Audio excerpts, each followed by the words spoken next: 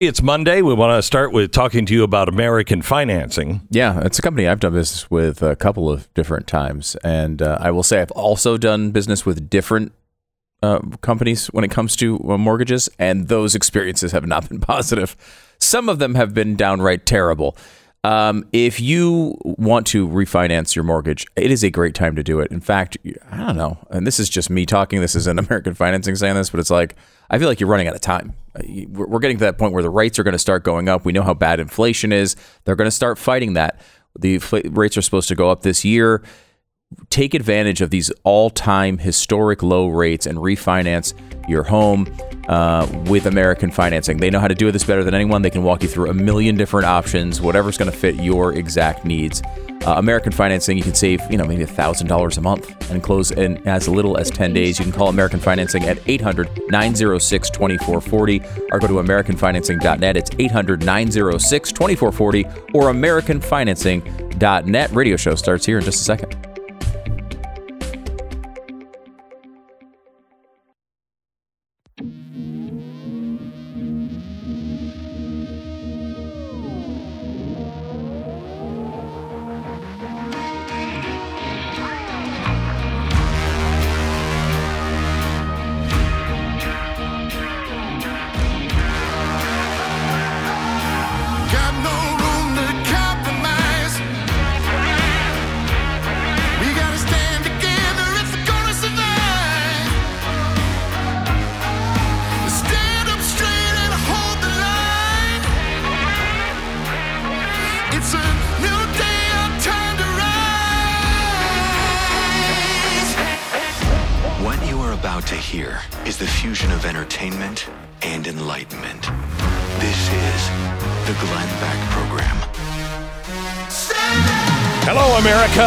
Welcome to the Glenn Beck program. We're glad you're here. Boy, what a weekend of mis, dis, and malinformation. Let's start with President Biden. Make no mistake, inflation is largely the fault of Putin. I love, the Republicans saying it's Biden's gas pipeline. Biden said he's going to stop the Keystone pipeline, and I did. And that's the reason prices went up. Folks, let's get something straight here. Yeah. The Keystone pipeline was 2 years away and had been 2% finished. Give me a break. Yeah. Okay. We're giving you a break. Okay. So inflation was caused by Vladimir Putin, not our spending. So I'm sick of this stuff. We have to talk about it because the American people think the reason for inflation is government spending more money. Simply not true. It's not true. It's not true. Well, what is true? Well, you could listen to the people who have been lying to you from the very beginning, or you can listen to some reason. We're going to give you some reason, and we're going to show you what people that actually know what's going on are warning about. And we'll show it to you in their own words in 60 seconds. First, let me tell you about Marcos. He wrote in about his experience with Relief Factor. He said, I used to enjoy weekly hikes at the local state park, but after about 6 months of regular hiking, I began having pains in the sole of my foot and made it difficult to walk. I decided to try Relief Factor, and what do you know? I'm back to enjoying my weekly hikes. Thank you. Thank you. Well, thank you, Marcos, for giving Relief Factor a try. If you're in pain, please give this a try. Try the 3-week quick start. It was developed for $19.95. It's $1 a day, like a trial pack. And hundreds of thousands of people have ordered this trial pack. And most of them, 70% of them, go on to order more month after month. You'll know in 3 weeks whether or not this is going to work. So give it a shot. Go to ReliefFactor.com or call 800-4-RELIEF. 800-4-RELIEF. Get the $19.95 3-week quick start developed for you. Again, ReliefFactor.com or call 800-4-RELIEF. Relief Factor. Feel the difference. Okay, there's a couple of things that are going on that you should know about. First of all, Russia has bombarded a Ukrainian military range near the Polish border, killing 35. Russia has also requested military and economic assistance from China. This is according to the U.S. That's really good. That's really good news. China and Russia are beginning to form their alliance. And in that alliance, North Korea and Iran, and I believe eventually Saudi Arabia. And maybe if we're really lucky, India. Pakistan will go that way, and you will have an Axis and allied power. I would bet that most of Africa goes their way as well. So now China has said, no, Russians calling us for help. We don't even know what you're talking about. We've never even heard of that. Also this weekend, Iran launched 12 missiles, and those 12 missiles landed all around a U.S. consulate. Now, the good news is the consulate wasn't damaged. Nobody was killed. But they launched 12 ballistic missiles against our consulate. And they said, well, hey, this is, some to do with those Jews. Darn those Jews. They sent their Mossad in and they killed a couple of people of ours. Okay, so what do we have to do with that? Why are you bombing the streets around the consulate and not killing anyone? I personally think this is yet another test of the United States. Can we do this while we're in nuclear negotiations with Iran? And will they still sit at the table? This is another test of our president, his resolve and what he's willing to take. So now let me get to the big news this weekend. We are edging closer and closer to a world war, and we're already in a world war when it comes to the dollar. This is really critical. This is one of those tripwires for me.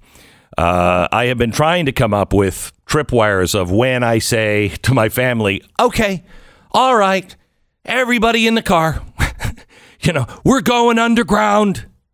What are the tripwires that I'm looking for? One of them is a spreading of this war. If this war starts to spread into other countries, that's a big tripwire for me that says we're now headed towards a World War III, and it's going to get serious. A serious attack on our power grid is another one, and a serious attack on the U.S. dollar. When you start to see China and Russia coming together and putting together an alternative to the petrodollar, you have a real problem. Now, this might take me a while to explain this, but I want to show you where we've been, what the dollar, why everybody has the world's reserve currency as the U.S. dollar, Bretton Woods, and then I want to tell you what happened this weekend because a major tripwire was crossed. So the petrodollar is why we have our dollar, our greenback, in the banks of almost every foreign country. In fact, I think every foreign country.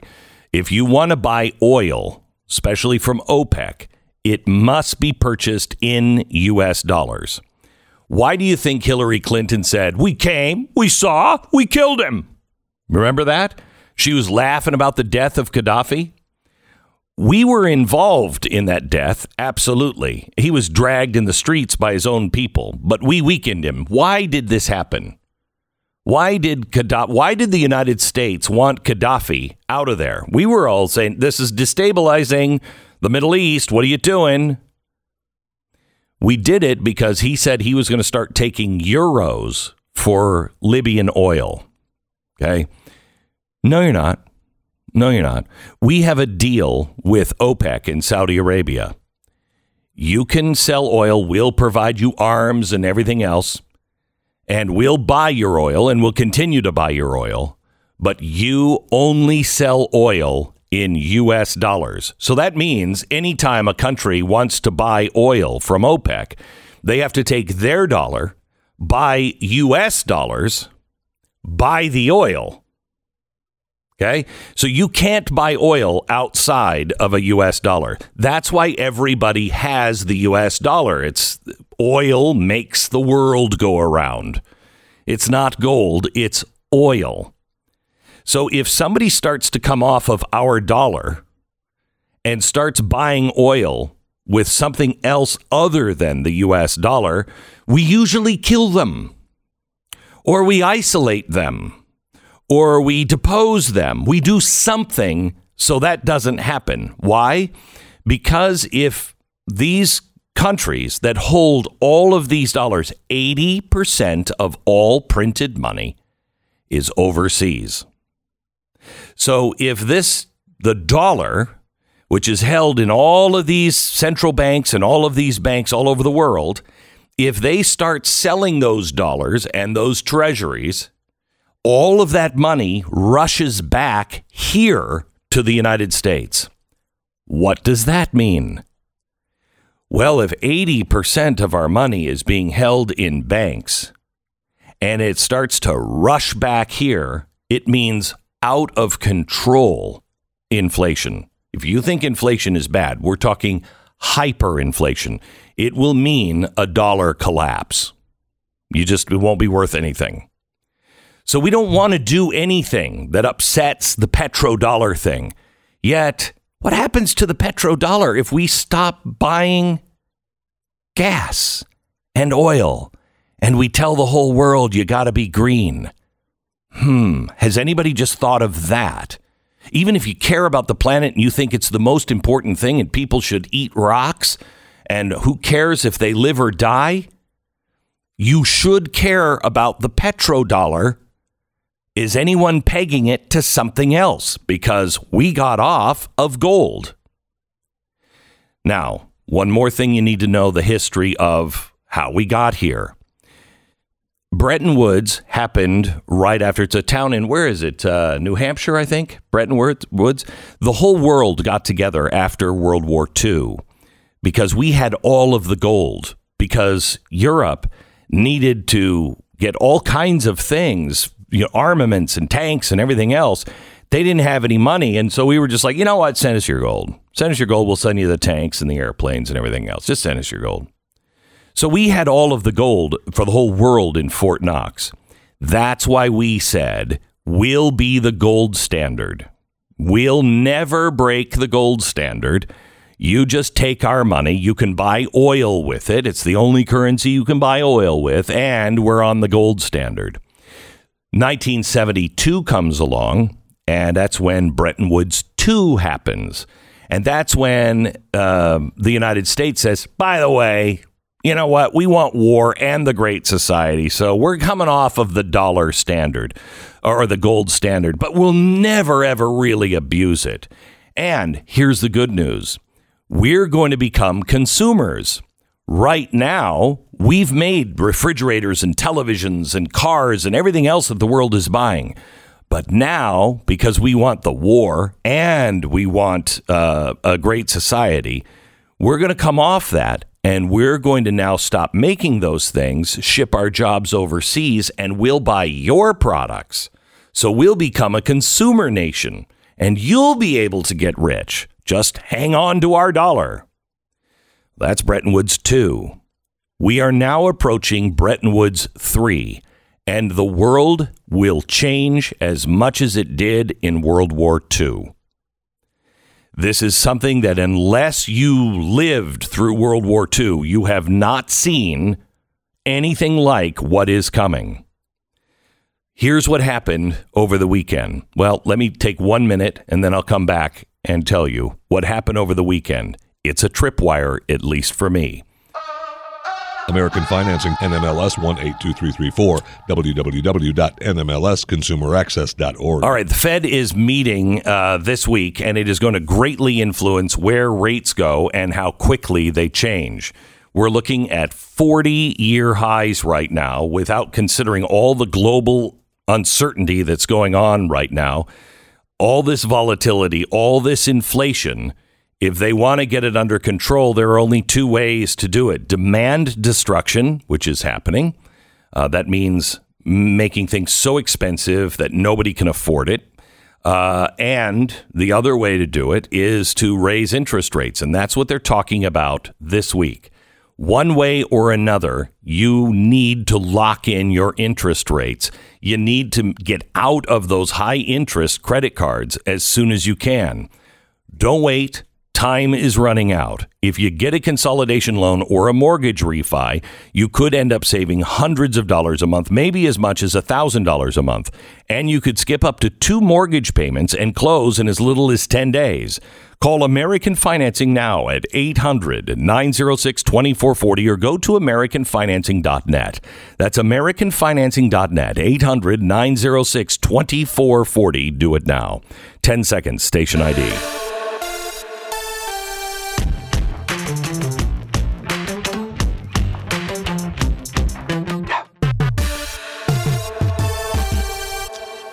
All right. Zoltan Pozar, he is, I don't know how to say his name. It's Pozar or Pozar. He is one of Wall Street's most respected people. He's at Credit Suisse in Switzerland and has worked for Wall Street banks for a very, very long time. He is a guy, when he speaks, people start to listen. Well, I've been watching him lately and really listening to what he's saying, because he's the only one that's really kind of warning of things, I think, with real credibility. This is what happened this weekend. China's central bank is uniquely placed to backstop a global commodities crisis sparked by sanctions imposed in response to Russia's invasion of Ukraine, potentially paving the way for a much stronger yuan. In a note published on Monday, Zoltan Pozar, global head of the bank's short-term interest rate strategy, said the unfolding crisis in Ukraine could lead to a perfect storm in which commodities could weaken the euro-dollar system, contribute to inflation in Western economies, and threaten financial stability. Now listen to this. This crisis that we're facing now, quoting, is unlike anything we have seen since President Nixon took the U.S. dollar off of gold in 1971, and it was the end of the era of commodity-based money. When the crisis and war is over, the U.S. dollar will be much weaker and the Chinese dollar much stronger because it will be based on a basket of commodities. Russia's invasion, the biggest attack on European states since World War II, has created 1.7 million refugees, fear of a wider conflict in the West, and led to a raft of sanctions on Moscow. The conflict has driven surges in global commodity prices, pushing nickel prices to a record high and oil to a 14-year peak. Russia has warned a ban on Russian oil imports could jolt the cost of a barrel to $300. Listen to this. Russian commodities today are like subprime collateralized debt obligations. Anybody who was had any kind of money at all in 2008, when I say CDOs, your blood runs cold, because that's what the real problem was, where every bank needed to be bailed out. So Russian commodities today are like subprime collateralized debt obligations were in 2008. Conversely, non-Russian commodities are like U.S. Treasury securities were back in 2008, one collapsing in price and the other surging in price, with margin calls on both sides, regardless which side you are on. Western central banks, held back by sanctions imposed by their own governments, will not be able to provide support such as emergency liquidity needed to close the market gaps. So here's what's happening. In a nutshell, a replay of 2008. So here's the problem. China started selling our treasuries. Okay, those are our loans. Those are held in dollars, trillions of dollars. They started selling our treasuries to fund vessel leasing and the purchase of cheap Russian commodities. They're trying to control inflation in China, which is also leading to commodity sources. So what they're doing is they're buying gold, they're buying oil, They're buying all these commodities, wheat, anything they can buy. They're buying real stuff. And they're buying it from Russia, which will prop Russia up. But they're also now introducing their digital dollar that is going to compete against our petrodollar. And they will have something that is backed by something real, which we don't have. This is what is happening, and you would think, well, what's going to cause people to switch over to the dollar? Well, this is what's going to get everybody to switch over the dollar. The freezing of Russia's currency reserves. Here's the big question that big people are asking. Wait a minute. Is money really money? Is cash really cash? If I put my money in a central bank or I put my money in these big banks, it's supposed to be safe. But if any country can just say, oh, you know what? You don't have a savings account anymore. Oh, you know what? You can't do banking services anymore. They're asking themselves, is money even worth money? Now, this should make cryptocurrency go through the roof because it's decentralized. No one is able to stop it. So that should make everything go up through the roof. But China has banned cryptocurrency because they want their own cryptocurrency. And the United States is trying to ban cryptocurrency because they want their own cryptocurrency.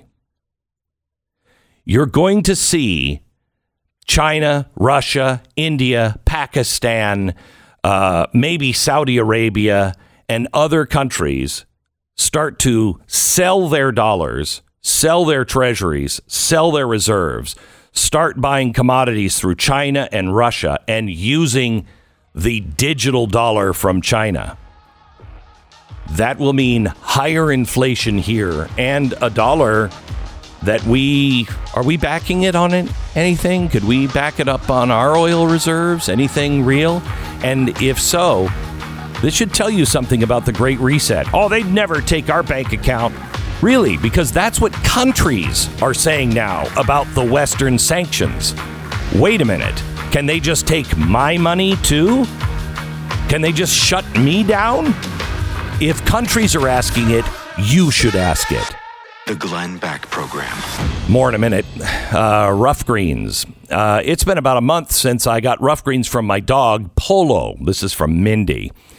He's a 6-year-old Manchester Terrier mix. I adopted Polo 5 years ago. It has the sensitive stomach, and he's always, for the past year, would not eat his breakfast until he ate grass first. The rest wasn't real pretty. I heard you talk about rough greens, decided to try it. I gave Polo his first dose in his evening meal. Next morning, and ever since, no more grass. Everything is back to normal. Mindy, I forgot about that. Uno used to eat grass all the time, too. Hasn't been eating grass since rough greens. I completely forgot about that. Thanks for writing in. Rough greens, they are so confident that your dog is going to love it, and you'll see a big difference, that they have a special deal for you. Go to roughgreens.com, ruffgreens.com/Beck. They'll give you your first little bag free. You just pay for shipping. And if your dog eats it, then order the full bag and watch the difference in your dog. It's roughgreens.com/Beck. Roughgreens.com/Beck. Call 833-GLEN-33. 833-GLENN-33. Roughgreens.com/Beck. The Great Reset, very timely. Glenn's new book.com is the place to go to get it. And it's in bookstores everywhere.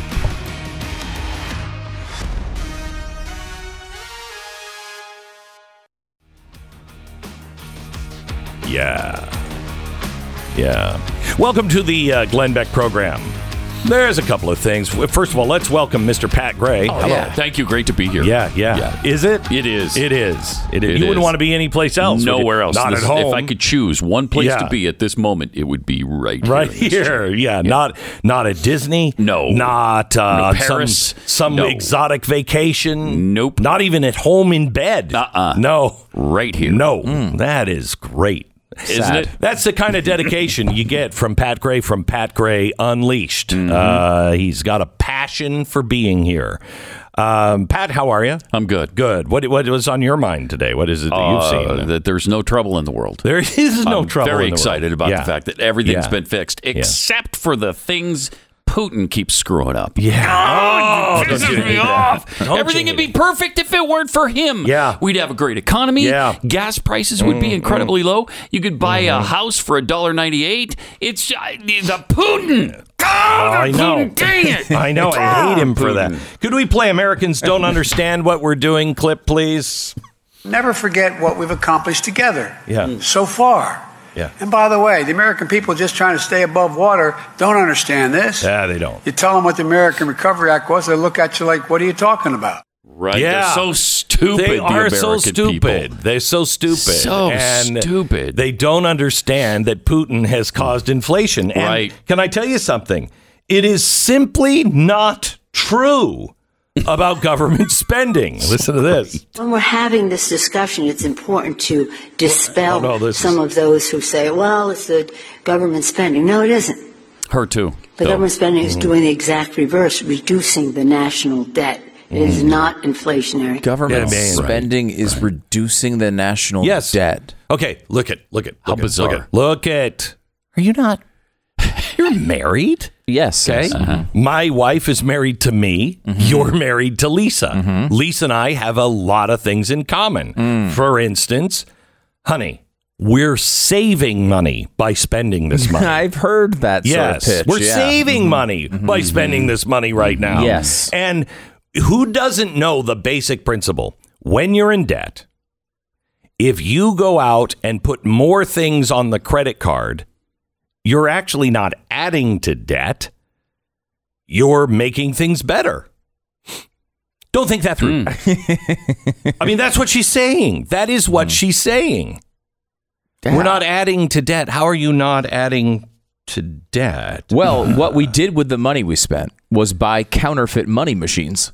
And now we're counterfeiting money and paying off debt. All right. There you go. Good. Well, There's they're one already way. kind of doing it. It's called fiat currency, but that's a different story. Here's the president. He gets a little testy. Cut 3, please. So I'm sick of this stuff.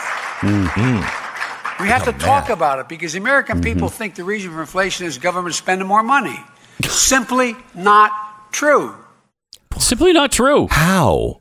Now, the Treasury Secretary of the Obama administration, Larry Summers, said it was true. One of their lead economists, Furman, also said that it was true. But and obviously every conservative economist says this as well. But it's just simply not true. It's simple. Just because he says it. He's sick of it too. Yes, Have he you is. noticed that he seems a little angry a lot of the time? Yeah, or a lot angry a lot of the time. Yeah, or a lot angry just off the cuff, just kind of like, hey, I like chocolate ice cream. It's not true that I don't like vanilla ice cream. Yeah. I mean, he goes from 0 to 60 in a heartbeat. There's a little bit of the old man yells at cloud thing going on, you know? It's like there's something, it's not normal. He seems to burst into visceral anger out of nowhere. It is normal. It is normal. For a super old guy who's losing cognitive functions. Yes, that is super normal. We've all seen that in our family. Yeah. I guess that's true. In that situation, it's true. And it's scary. It's not normal for a president. Yeah. No. And like you think about how he's losing it in front of crowds and at the press who is done nothing but coddle him through this presidency. I know. He's mad at them. Imagine what he's like behind closed doors. I've heard that he is angry at the drop of a hat a lot. I bet he White is. House. I bet he is. Well, his presidency is going down the drain. It can't. I don't know how you salvage it at this point. And he is pissed off that people are noticing. And yet they are talking this weekend that he is seriously thinking he's going to run. I know, that's for re-election. insane. And no, that's not insane. Here's what's insane. the head-to-head polls between him and Trump, it's a dead heat. Yeah. Are you? What?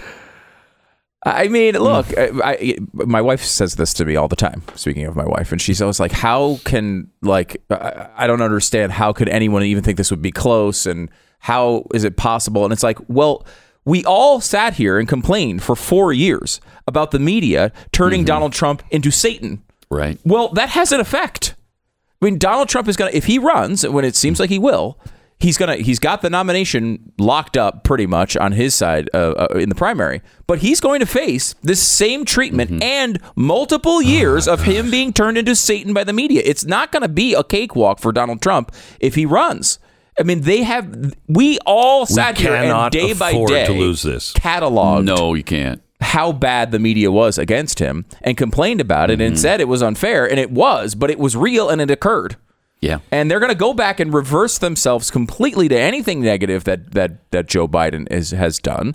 All the whatever they're already trying to do it in real time. Yeah. It's going to be their groundwork is already done. It's going to be a challenge. I mean, President Trump, if he runs, it's not going to be a cakewalk. It's going to be hard. And he's going to have that same awful treatment from the media. He's going to have to overcome. And we've seen how difficult that is, even for Donald Trump, who's very good at dealing with the media. So I would, I know this is never going to happen, but I would love to see President Trump endorse DeSantis and then take the role from Nancy Pelosi. The Speaker of the House thing. Oh, my gosh. Can you imagine? He would tear it apart. The Speaker of the House. Because he doesn't even have to be in Congress to be Speaker of the House, right? All he has to do is the ruling party needs to say, we would like him Speaker of the House. And, I mean, they could pick me. I think they'd do that, too. Don't you think they'd do that? If he wanted it. If he wanted it. I don't know that he'd want it. Can you imagine? I mean, because then he is actually responsible for all of the investigations. Oh, my gosh. He would be responsible for, we're going to do a little investigation on Hunter Biden. We're going to look into that one. Oh, my gosh. We're going to do a little investigation into the Democrats that were here and doing my impeachment. We're just going to look into that. He could approve. He wouldn't be on the committees. Well, he might be. But he would be the one who would say, we're doing it. Can you imagine? Because that may be a more important role, because if you want to clean out the hornet's nest, you have to do it through Congress. You have to do it. But the president could sign all kinds of executive orders and do, what this and that, but that doesn't last. And if the president wants to fire clean house at the State Department, all of you out. He can't do that without Congress. If he is the Speaker of the House and Ron DeSantis is the president, I think you have a 1-2 punch. I mean, this is a bit of a fantasy league we're playing here, but it would be interesting. I don't think Trump would have as much interest in that role. You've had presidents go back and be in Congress. If it's good enough for, John Quincy Adams. If John Quincy Adams was willing to do it, and John Quincy Adams, in the end, is the reason why we got rid of slavery. He tried and tried and tried and tried and tried. And then he saw this upcomer, that just came to Congress, and he was like, you get it. And he tutored that young congressman on how to stop slavery. And that young congressman became the first Republican president, Abraham Lincoln. I don't know. I think it might be good. It's not a joke to be in Congress. It is now. No, because Congress isn't doing anything. We send all these representatives, and it's really only Schumer and McConnell and Pelosi and maybe McCarthy that are getting together in the rooms and are like, yeah, we're going to do this. And then just send it to everybody to rubber stamp. That's the problem. It would be fascinating to see. Yeah, by the way, have you seen all of the things that are in the spending bill that we didn't know about? Because nobody read the bill. All stuff that's cutting inflation, I'll tell you that. Yeah. People just don't understand it. Why don't you get it? It's cutting inflation. Yes, them. And there wouldn't be any if it weren't for Putin. Yes! Damn Putin. Don't like that guy. I hate him. Putin. Oh, you're really angry. I'm really angry at Putin. Dang it. So, Darn. you really think that it's not printing of money? Oh, it's Putin. But it was starting. That's an absolute lie. I'm sick of it. But he started before the invasion. There was a Putin. What don't you understand about Putin? When I scream his name, does that not tell you it's Putin? fair point. I think I get it now. Yeah, okay. I think the American It's people Putin. get it. Thank you very much, Pat. 9/11, 2,977 people were killed in terrorist attacks on American soil. The Tunnel to Towers Foundation has been supporting American heroes and their families ever since. When a first responder or a military service member doesn't come home and young children are left behind, Tunnel to Towers pays off their mortgage. They lift that burden off the family. For catastrophically injured veterans and first responders, Tunnel to Towers builds mortgage-free smart homes, enabling our most severely injured heroes to live more independent lives. And now through Operation Home Base, Tunnel to Towers is gifting tiny homes to homeless veterans. In a world too often filled with darkness, the Tunnel to Towers Foundation is bringing a little light and is something that you can help with. Our nation's heroes, people who put their lives on the line for our country and our communities, need your help. Help these heroes and their families now. Join Tunnel to Towers on its mission to do good in their honor. Donate $11 a month at T2T.org. Get our veterans off the streets. T2T.org. T2T.org. The Glenn Beck Program.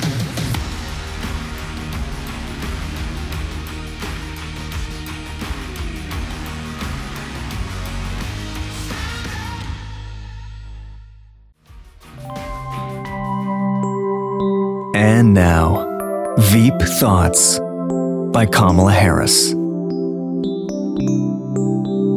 We all watched the television coverage of just yesterday. That's on top of everything else that we know and don't know yet, based on what we've just been able to see. And because we've seen it or not doesn't mean it hasn't happened. But just limited to what we have seen. This has been Veep Thoughts. Wow. By Kamala Harris. Powerful. Powerful. You know, she was speaking at the DNC winter convention or meeting this last weekend. And I don't know if you saw her speech, but it was electrifying. She's really good. I mean, she's really good at this. Yeah. And she was laying out the strategy for the DNC for the next election. And I just want you to listen to the crowd. Listen to what she has to say, because that's one thing. But listen to the crowd's reaction. They love it. Here she is at the DNC convention. Our task is to show people that in many ways they got what they ordered. Right? They said this is what they wanted. Listen to that reaction. They stood in line. They took time from work. It was difficult. And a lot of what they demanded, they got. And so let's get out there as we do and remind them of that. Yeah. That is, what kind of strategy is that? Your job is to make them forget it. Your job is to come out and say, we swear the last 2 years hasn't happened. That's your only path to success. I will tell you, that's the most honest thing I've heard a Democrat say in a long time. Yeah, and this is the second time she said it. You got what you voted for. Who is telling her this is a good idea? Obviously not the crowd. By the way, making fun of that laugh is racist. It is? Do I need to play cut 11 for racist stew? She went on to say that the U.S. is committed to helping refugees, but some on the right say that this was humiliating. Did you have a problem with any of the way she handled this, ladies? Yeah. People are talking about it. That I personally think if she was a guy, they would never say it, because they also made fun of Hillary's laugh. Mm-hmm. But I don't see them making fun of Pence's laugh or any of the other guys. What Pence it is that they constantly question the qualifications of black women, and that's why people are saying that she's unprepared. And I disagree. I think she's you can disagree, but that's woman. The truth of it. And so this is based in racism. This is based in misogyny. Okay. And we're talking about a woman that has extensive experience abroad, extensive experience as an attorney, extensive experience as the chief legal officer of one of our largest states in the country.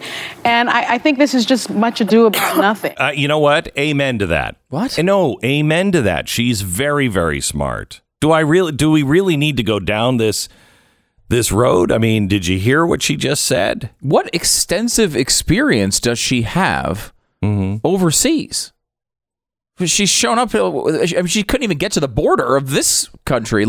Right, and she had never. When they pointed that out, she said, "I've never been to Europe either." Yeah, she's known for sleeping with the mayor of Los Angeles and getting promoted. Oh my! And she became. I mean, it's not to say that she doesn't have a career, I guess, in California before this, but she wound up vice president of the United States based on very little. Google, I would just like to put it in your records that I had nothing to do with that. I was defending her and Department of Homeland Security. It's Stu. He writes all of the words that I'm saying except for this part right now. Right. We never made fun of Mike Pence's laugh. The man has never laughed in his life. Ever. He's literally never cracked a smile in his entire life. Ever. And we make fun of him for that. And he's a white male. This is the Glenn Beck Program. So Rough Greens. I hear you have to buy another bag of Rough Greens, Stu. Yes, we've got a new dog coming into the family. Which I thought you weren't going to get another. I did not predict we were not going to get it. No, but she said, right? I mean, both of our wives are saying they're not going to get another dog, and yet you got one, and I'm about to get one. Yes, you're totally. In fact, our wives were talking about this very weekend. No, I know. I saw pictures of your dog. Isn't it cute? Isn't it cute? Isn't it cute? And I'm like, just buy another dog. Just get it over with. Yes, and that's what happened basically this weekend. Yeah. So we're supposed to get it. But, it's funny because Rough Greens has been great it's not only for old dogs like Miles, who's like 175. Young little puppies. But young little puppies love it. Yeah. Love it. Yeah. Get your free bag of Rough Greens right now for your dog to try out. They'll eat all of the food you give them, and it has probiotics. It's a supplement for your dog's food, and it is really great for them. Roughgreens.com/Beck. Roughgreens.com/Beck. 833-GLEN-33. Order it now.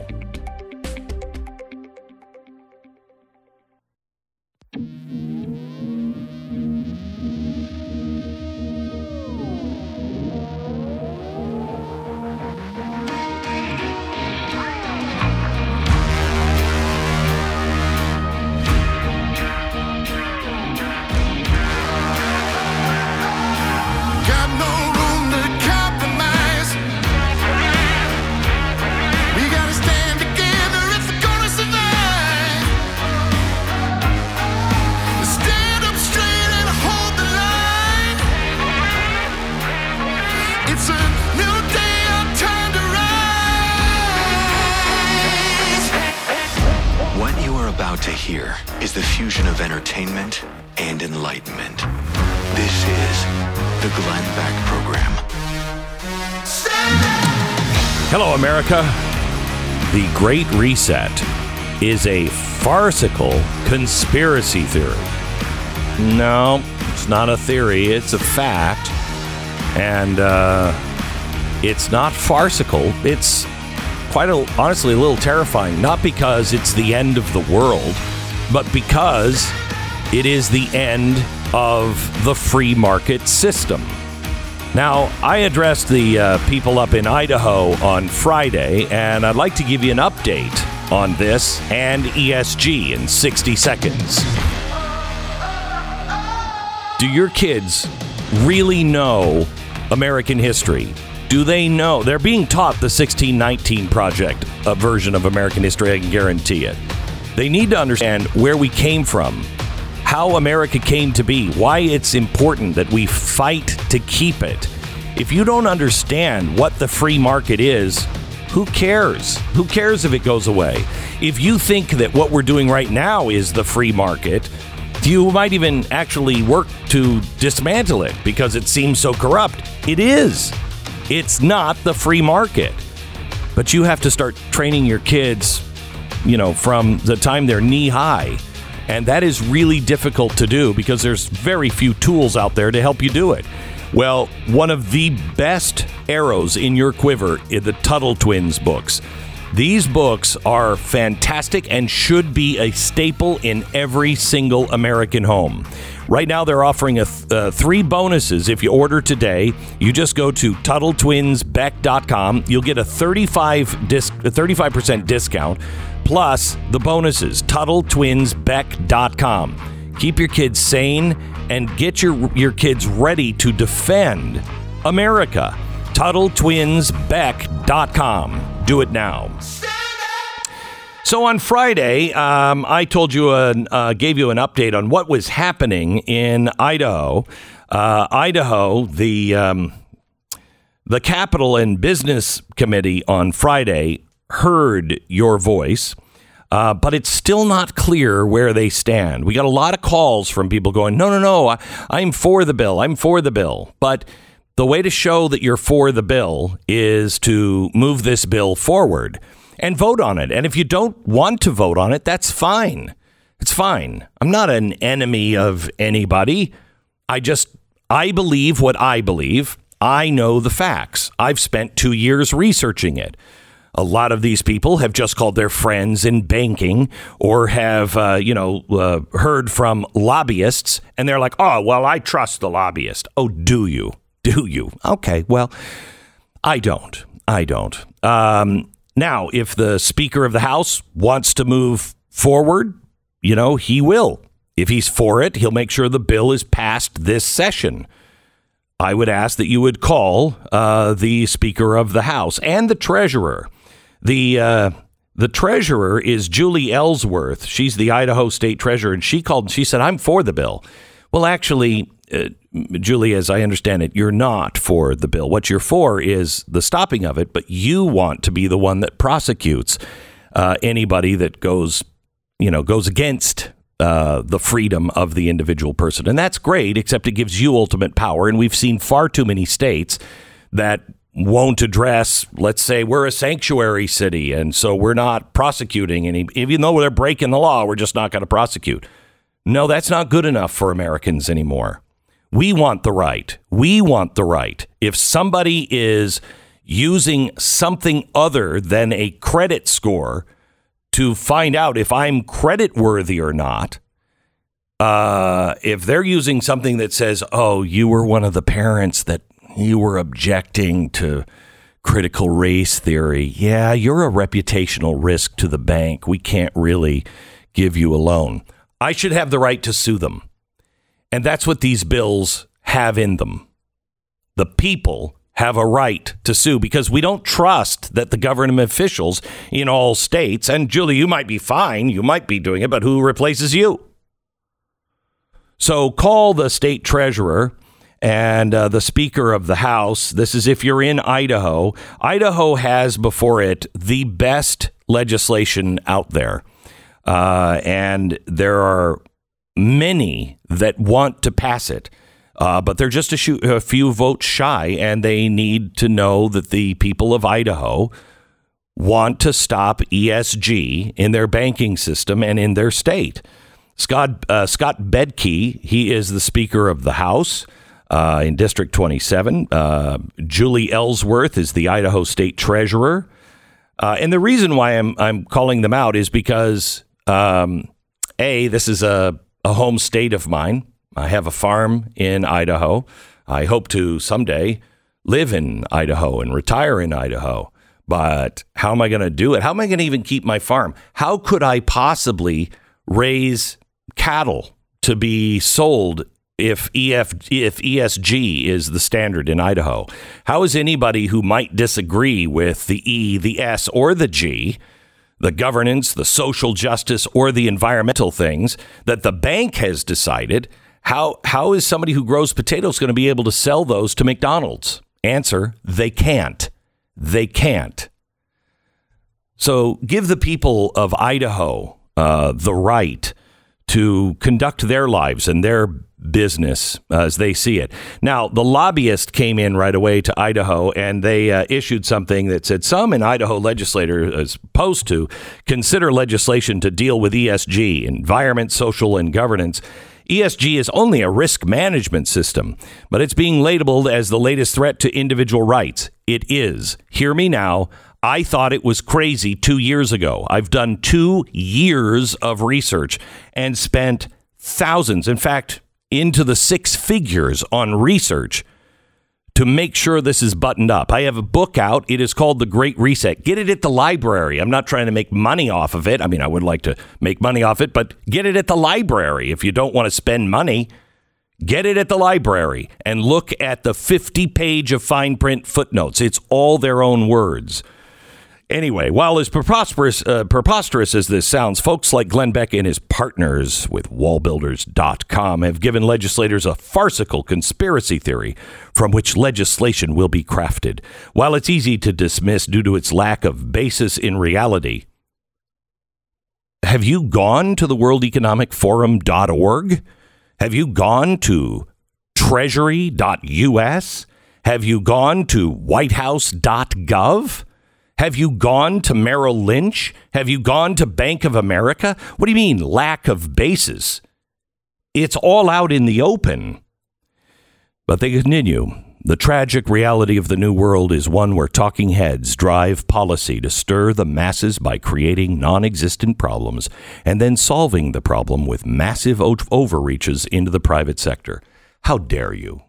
How dare you? The people, the banks, the insurance companies are saying that people like me create these problems only then to come up with a solution? No. You know, one thing I've learned is people, at least the elites of the world, tend to tell us exactly what they're doing by what they blame on others. He's a racist. He's a racist. This whole thing is racist. You don't want ESG taught? That's racist. No, you're a racist. You're a racist. Every time they tell you that the other side is doing something, they're usually the ones doing it.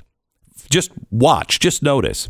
So the lobbyist for the banks and the financial institutions called up, and they've been, your House and your Senate have been hearing the voices of those paid lobbyists, but they haven't heard your voice until Friday in Idaho. Let me just clear this up. Intrusion and excess government regulations. Really? This bill imposes regulations only on businesses that cross the line and start taking freedom from people. So in other words, it's saying, we don't need a law against murder. You're calling everyone a murderer? No, only those who murder people. That's not regulation on everybody else unless they plan on murdering people. Then and only then does the law kick in. I don't have any restriction of my freedom unless I'm murdering people. If a business upholds constitutional freedoms, then there is no consequence. It is only businesses that are colluding with other businesses to stop you from investing in oil or cutting down timber, whatever it is, farming.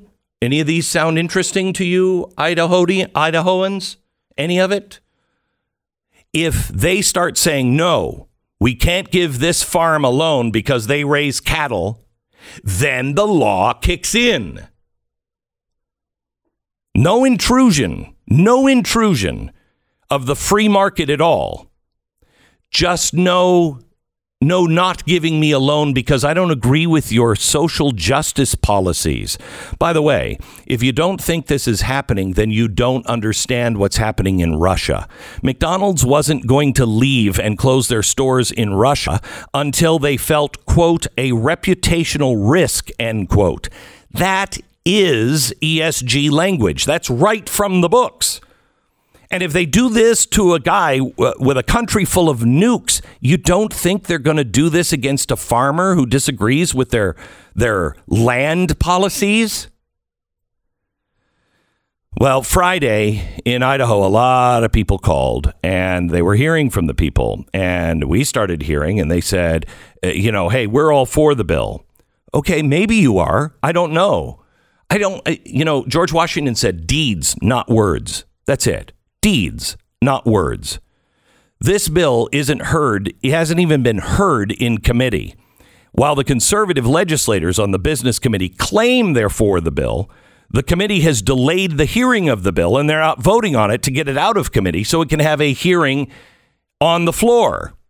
So if the bill doesn't get heard in committee and out on the floor really soon, it will die and then they'll pick it up next season. This is what the lobbyists want. Delay. If the legislators want the heat turned off, then all you have to do is hold the business committee meeting and vote to advance the bill out of committee and get it onto the floor. Well, I'm not going to have a radio host tell me what to do.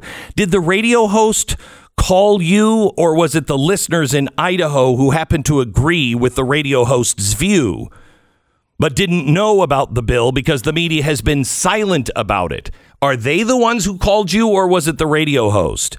The radio host shined the light on what was happening. The people who didn't like what they heard when they found out what was occurring, they called. You think the switchboard got flooded with calls because a radio host was telling mindlessly numb robots what to do? Or because thinking people in Idaho actually care and are passionate, have done their homework? So you have a choice. The people who vote for you, the people who think that you are on their side, you either look at them, just like the elites in Washington do, as a mere nuisance, or you have respect for what they say, and you will consider it and tell them the truth, or you will consider it and then let it go to the floor, because everyone needs to know, if you're not for the bill, that's fine. It's just robots that are against you, right? It's just robots. Let it go to the floor. Now, multiple officials said that what I'm doing is I'm going to cause people to have primary opponents. People are signing up to run against me because what I say about this bill. It's not what I say about this bill. Do you know what people said 2 years ago on my audience, that this didn't make any sense? I said the same thing. They've listened to me now for 2 years. They've read the book. They know what they believe. So are you opposed to being held accountable? Do you oppose sunlight? Do you prefer the people not know what your views are on bills that promote and protect their freedom? Do you not support the general free market principle that competition makes things better and healthier and stronger, and having a primary challenger might improve the legislative backbone to defend the people's freedom? I think it does. These politicians will publicly state that they're for H737, but if they really are, then give it a vote and demonstrate your report. You have a chance to do that tomorrow. If you're in Idaho, I would, again, make a phone call. I would call your legislator and tell them this has to be voted on and heard in open session this season. If you're against it, make your case. Let the people hear and let the people be swayed by your argument against it. You hold the power in Idaho and in every state. You are the one that gave them the power. They're supposed to represent you. Don't let them fool you with excuses. If they tell you, I support it, good. Prove it by voting on it. The bill is H737. It is currently in the business committee. It needs to be a scheduled vote by the committee. Call every one of the members on that committee. Sage Dixon, Rod Furness, Brent Crane, Joe Palmer, Vito Barbareri, Randy Armstrong, Lance, I think it's Clow, Kevin Andrus, Tammy Nichols, Ben Adams, Matthew Bundy, Greg Furch, Cody Galloway, Brandon Mitchell, Charlie Shepard, Steve Birch, and Brooke Green. Most of them are for it. There are a few that are not, and it's not the Democrats, it's the Republicans, Brent Crane, Joe Palmer. So call, and also call your Speaker of the House. He'll move it forward, and call the Treasurer, Julie Ellsworth. No, Julie, you are for it in concept, but you want the power to apply the law. The people should have that power. Just explain that. If the people agree with you, then the people will be fine with it. I don't agree with you, but that doesn't mean the people of Idaho don't. Call them now.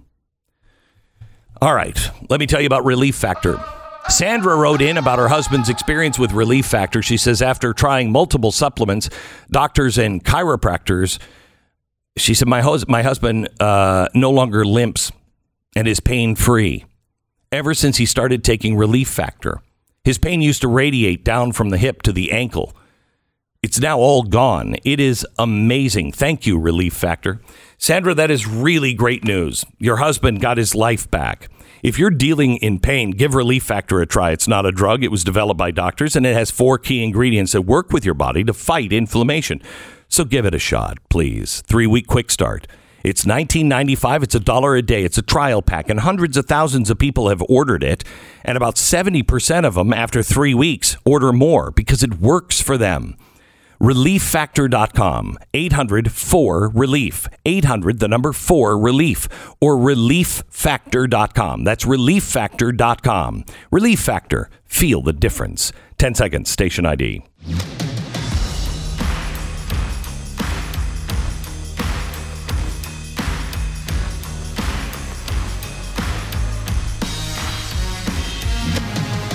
So the reaction from people in Idaho was immense. So what does this do for other states? Do other states look at this and realize, hey, maybe we shouldn't just blow people off when they have these concerns? If the people are listened to in Idaho. See, these banking lobbyists have enormous clout.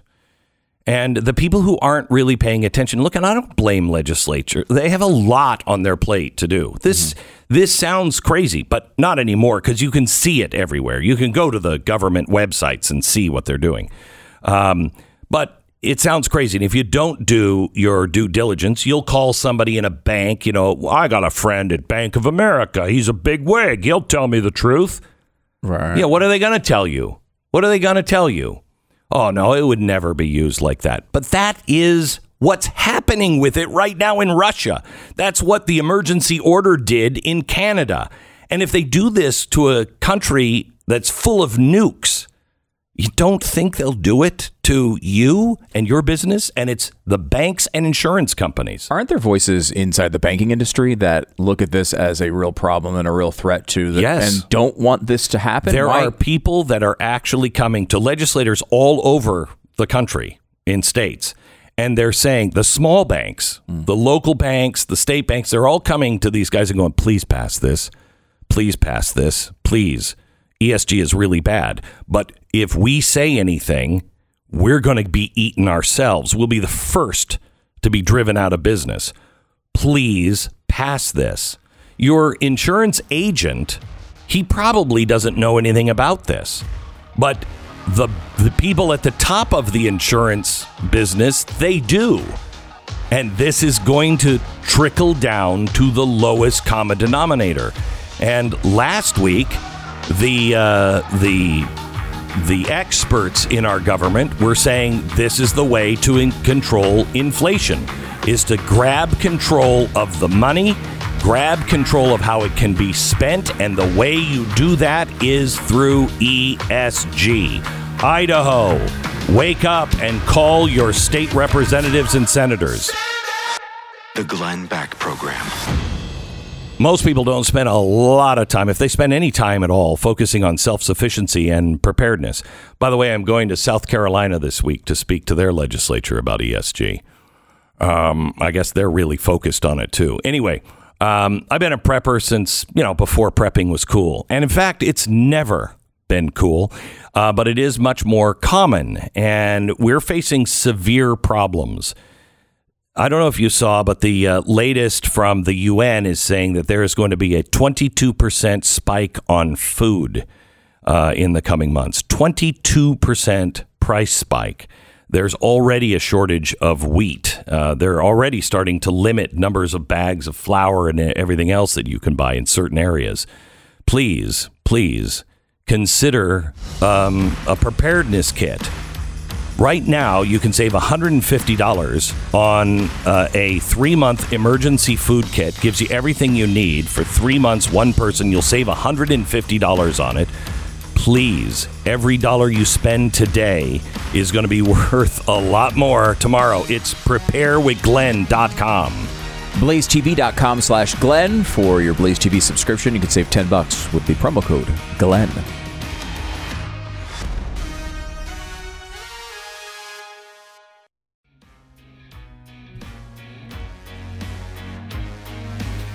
Huddled in a bomb shelter in Kyiv, a 7-year-old girl named Amelia Anasovich sang a song in Ukrainian. She sang Frozen. It went viral as people commented on her sweetness, the innocence, and the hope for this little girl. The video tugged on everybody's heartstrings.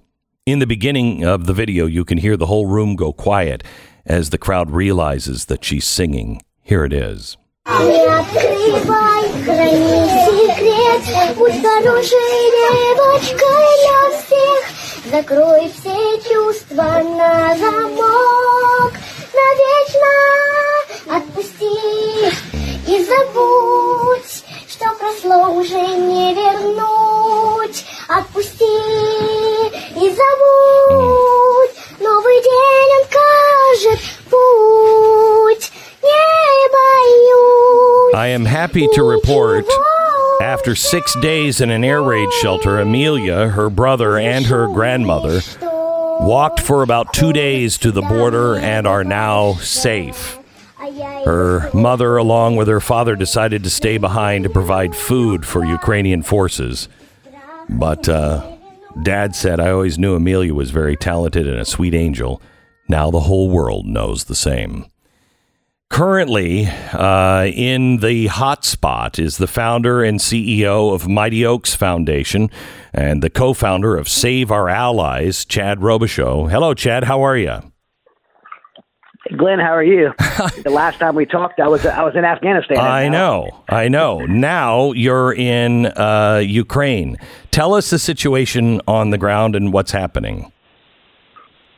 Well, it's pretty dynamic and very different in different parts of the country, as you're aware. Over in Kyiv and the cities more to the east, you have the direct kinetic combat with Ukrainian troops, Russian troops, and as well as militiaed Ukrainians fighting for their homes and their towns. And then over to the west, you have you still have major cities intact that are at threat, and we seen yesterday over Lviv getting rocketed. And so the whole country's in chaos. Everybody's scared. People are evacuating, not just out of the country, but people are evacuating from one dangerous city to a safer place. And, a lot of people that are helping, like Save Our Allies and other organizations that are helping, aren't just evacuating people from the country, but actually moving people from a dangerous place to a safer place, moving medical aid forward, moving supplies forward, and moving people out. So, Chad, you've been in special operations for a very long time, now retired from military service. But what is Putin thinking? I can't make heads or tails of this. Yeah, we were just in the middle of all the operations we're doing.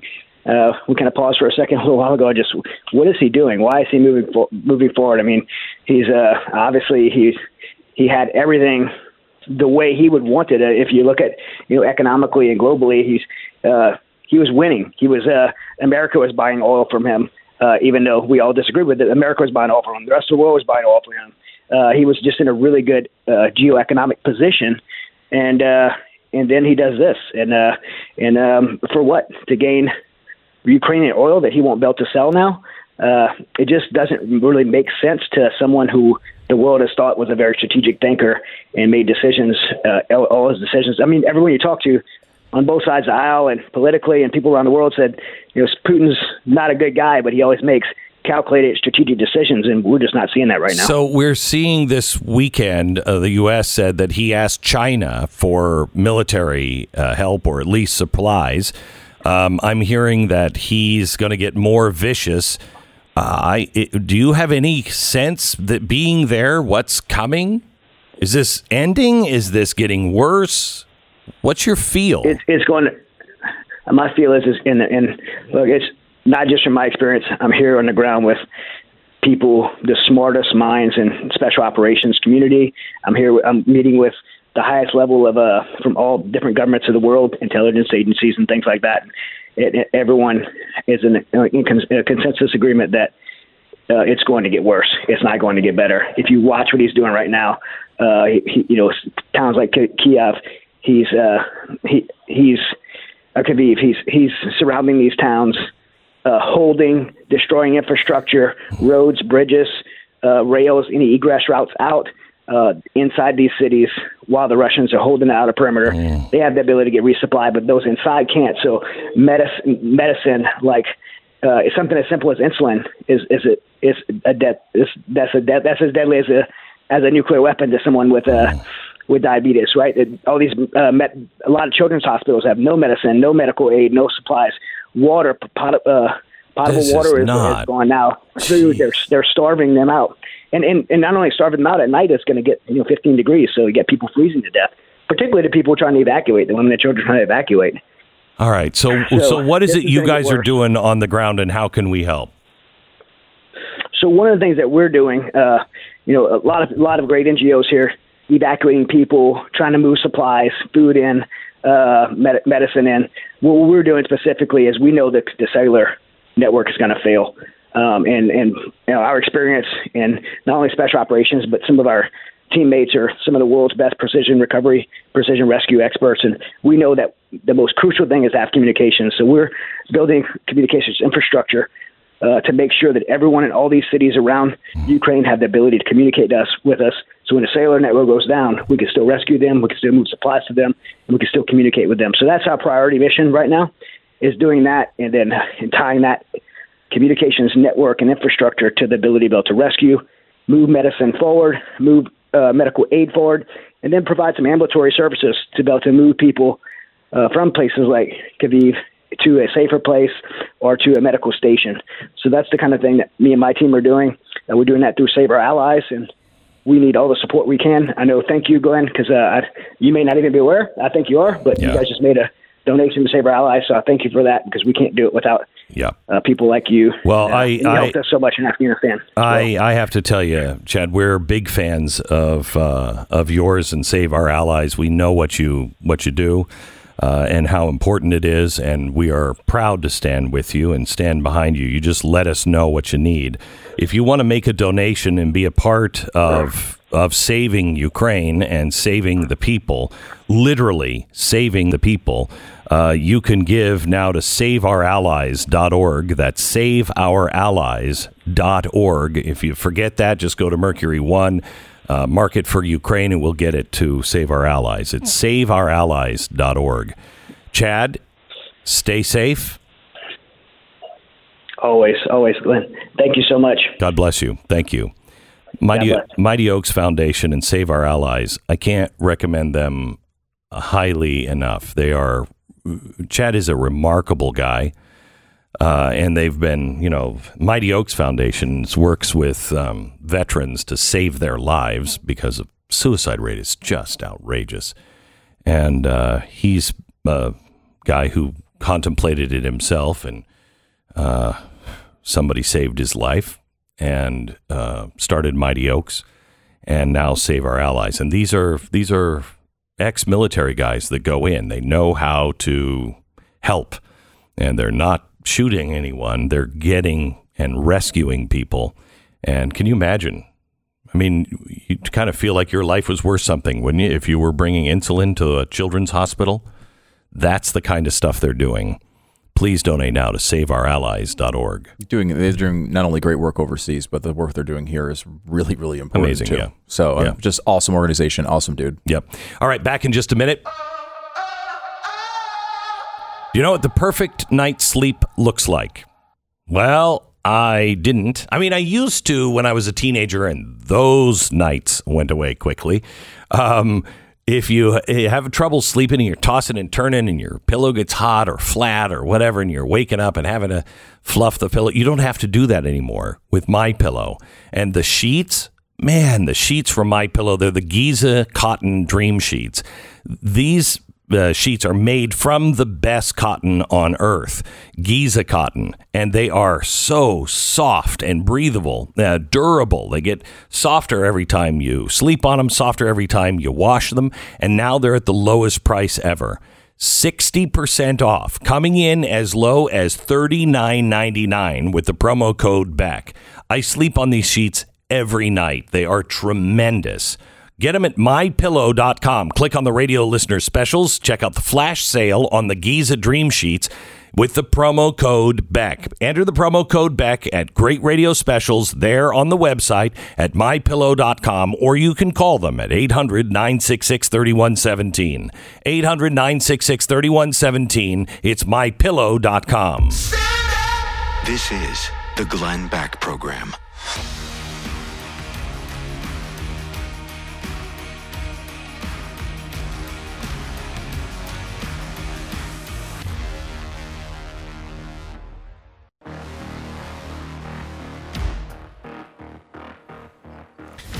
If you missed today's broadcast, make sure you go back and listen to the podcast. You can get it wherever podcasts are found. You can also find it with the video and everything else on blazetv.com. Make sure you subscribe to either Blaze TV or the podcast and review and rate us. It helps people find us and helps the algorithm. I'm not sure anything really helps the algorithm, but give it a shot. Give it a whirl. Today's broadcast is wildly important. Hour number one, I explained the tripwire. One of the tripwires that I have put out for myself that says, okay, we're one major step closer. And that tripwire was sprung over the weekend. I tell you all about it. And if you missed it, it's hour one of today's podcast. Also, Wednesday night special this week. I know it feels like we're shifting gears because we're not going to be talking about Ukraine or gas prices or inflation or whatever. This week's episode is Black Lives Matter.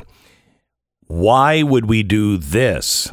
Well, the left has multiple plates spinning, and they're doing it to transform America. And the BLM plate is very much plugged into the social category of ESG. ESG is going to change our lives if the Great Reset has its way. Do you remember when these corporations were dumping tens of millions of dollars into BLM? Why? Did they believe it? No. It was part of the Great Reset. Well, what happened to all of that money? For 2 years, we've been told there's really nothing more important than racism in America, and BLM has been at the forefront of that movement, raking in donations to change racist America. But it looks as though it wasn't on the up and up. I know this will come as a shock, but it is directly connected with the power structure of the Democratic Party. Where's the money for BLM? BLM scam exposed: money, mansions, and Marxism. That's Wednesday night at 9 p.m. Eastern, only on blazetv.com. Utter lunacy. Utter lunacy. Let me give you another example of utter lunacy. I just tweeted this out from @StuDoesAmerica. Clay Travis posted the video of this. But Kyrie Irving, basketball player, and just to walk you through this in case you don't know it. He's the COVID guy, right? The mask guy. He was, he refused to get vaccinated. Right, so okay, that's what something like 90-some-odd% of NBA players are vaccinated. He was one of the big stars that held out on this. Right. And he decided he wasn't going to play, and he plays for Brooklyn. So, highest peak of COVID restrictions in New York City, of course. So he is not allowed to play in New York City still while unvaccinated. This is the beginning of the year. Okay, yeah. So that comes out, and at first the team says, okay, well, then you can't be on this team. They hold him out. Eventually, possibly related to some injury situations they had on the team, they decided to say, hey, you know what? You can play on the road, because he was always eligible to play on the road in other states and other cities. This was just a New York State restriction, or New York City restriction, that would not allow him to play indoors unvaccinated. So he started playing for the road games. Now, however, a bunch of the restrictions have been lifted in New York City. So we are now at a state of affairs where it is allowed for him to attend the game as a fan and sit in the crowd unvaccinated with no mask around 30,000 screaming fans. However, he can't actually play in the game. That's insanity. Where he'd be one of 10 people on a giant NBA court. This is when you know a country is crumbling apart. When it makes no sense. When the laws make no sense. No sense. Look, there has never been science that would dictate that a player at 28 years old in the prime of his physical condition was ever really going to be affected by this anyway. Right. Certainly such a minor risk, you can't possibly contemplate it around other players in the same circumstances. But, okay, all the craziness that has happened, you could maybe make an argument. I don't even know what the argument would be. But maybe you make the argument that it was a sensible thing at one point. I wouldn't make that argument, but maybe some would. This is completely insane. There's video of him walking around in the crowd. He's sitting in the same stadium as his team, and he can't walk out on the court. He's instead surrounded in closer quarters with thousands of fans, rather than being on the court around in-shape athletes that are not affected by this at all. It's complete lunacy. It's impossible to overstate it. Can I ask another sports question that I don't understand? Yes. Tom Brady says there's unfinished business to do? Apparently he did retire, right? He did retire. He said he announced it. He announced it. Someone bought his last football for $500,000, and then I demand my money back. I would demand my money back. How could you, though? Yeah. It's just a private... I don't know. Maybe they could get it back. But yeah, he's coming back. Apparently being married to Giselle, not all it's cracked up to be. A little bit too much. So in other words, maybe she's like, you know what? I can't have him under my feet all the time. Right, or he's like, there's all sorts of ways to go with that. A limited amount of time is great. Yeah. It's amazing, though. I mean, what do you mean unfinished business? What more can you have? You already have all of the good things of life 10 times over. Can you stop taking all the good experiences from all other men in the United States? Is he a free agent? He's going to go back to Tampa. He's already saying that, back to Tampa Bay. So they're going to be title contenders again with him coming back at, 45, 44? Now. It's crazy. It really is amazing. Just crazy. And the whole off season has been insane, and it's going to get a lot crazier because free agency starts in 2 days, so it's going to go wild. Back in a minute. This is the Glenn Beck Program. Let me tell you about our sponsor. It's Z-Stack. Your health belongs to you. The government, pharmaceutical companies, you know how many people could have been saved if we would have just allowed people to try different things with COVID? Anyway, there's something out now called Z-Stack. It is something that is formulated to boost your natural immune system. It's a supplement. It's got all the things in it that you would possibly need. It was developed by Dr. Vladimir Zelenko. It's been scientifically formulated. It's kosher. It's GMP certified, produced here in the United States. Take control of your health. It works good. It works really well on, preventing COVID, also helping prevent COVID, also helping prevent the flu. Get your immune system into shape. ZStackLife.com/Beck. ZStackLife.com/Beck. Enter the promo code Beck. Get a discount. ZStackLife.com/Beck. Promo code Beck.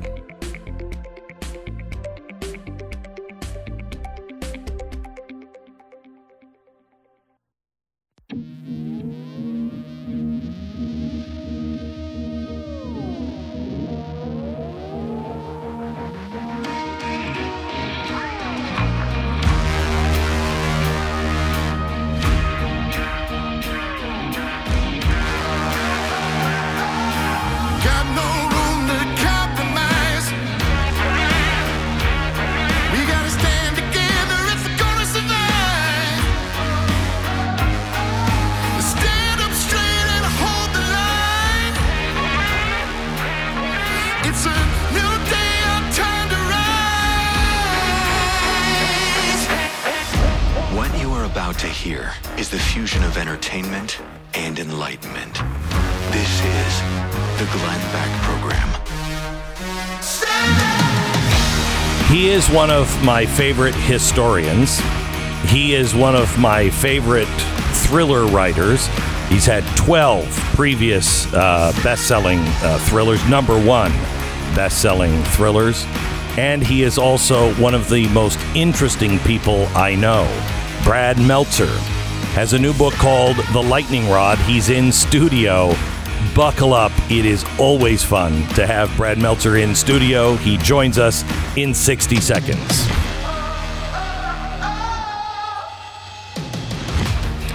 Whenever possible, it is nice to pass on lessons that you learned in life to other people, so maybe they don't have to go through all the crap that you went through to learn it in the first place. One area where it is specifically true in my life is selling a house. I've done a lot of it. Mainly because I'm in radio, and whenever the economy would take a downturn, I'd get fired, and then I'd sell my house at the worst possible time. I was just, I don't know how to find a real estate agent. Do you? I'm just like, do you know a real estate agent? Yeah, I know Bob. He's a cousin of mine. Or, yeah, I know somebody that sold a friend's house. They seem pretty good. And then you just go with them. That's not the way to hire somebody for the biggest investment of your life. If you're buying or selling a home, I started realestateagentsicantrust.com for people just like me and perhaps you. We've already vetted them. We found the people that we feel are the best in your area. They have the best track record, and we monitor them all the time. This is a free service to you. realestateagentsitrust.com. realestateagentsitrust.com. Author of The Lightning Rod, Brad Meltzer. How are you, sir? I'm good. It's so good to be back in person. Yeah. So you're one of my favorite people. Let's start with the book, and then I have a surprise for you. Oh, I'm ready for surprise. Okay, so here's the book. I always start, with my great fears. I think that's when you write a thriller, you got to start with your fears. Right. And so the opening scene has a character handing his car keys over to a valet at a fancy restaurant. Valet takes the car. Rather than parking the car, he hits the little GPS button on the steering wheel, says the magic words, "Go home." Now the car plots a route to the man's house. The valet is going to have the car keys. He's got the man's house keys. He's going to break in. This is a robbery. But as he steps into the man's house... Don't give that idea. No, I'm telling you. But no, this is the key part. As he steps into the man's house, the valet sees another man waiting with a gun. This is not a robbery at all. This is a trap.